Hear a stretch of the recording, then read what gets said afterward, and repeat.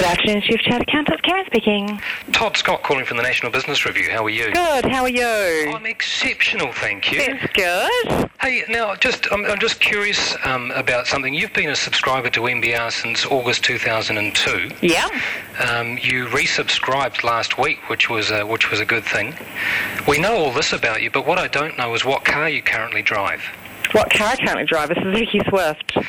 How do you think you go in a BMW 320D Edition Sports Touring valued at $89,500 because you have just won it? Oh, you are joking. You joke. I wouldn't joke about such a thing. Oh, my Lord. My staff think something's happened. I've just won a BMW worth $89,000 from the National Business Review. You have not.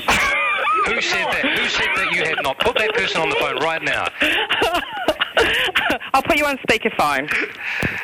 All right, so this is official, okay? Am I announcing to the entire NZ Institute of Chartered Accountants office that Karen has just won a BMW 320D Edition Sport Touring valued at $89,500 for being a loyal subscriber to NBR? Congratulations, and can I just say that you already know this, but it was a print subscription that won it.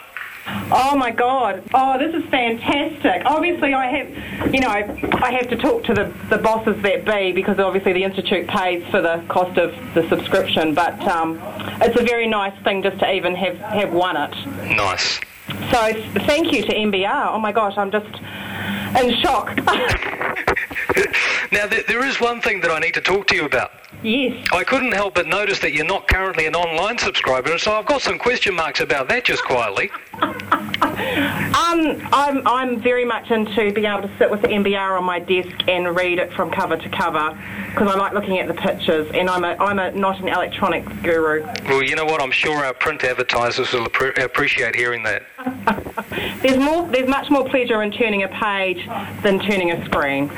And after 40 years of NBR being in business, I'd have to agree. Hey, well, congratulations. That's fantastic.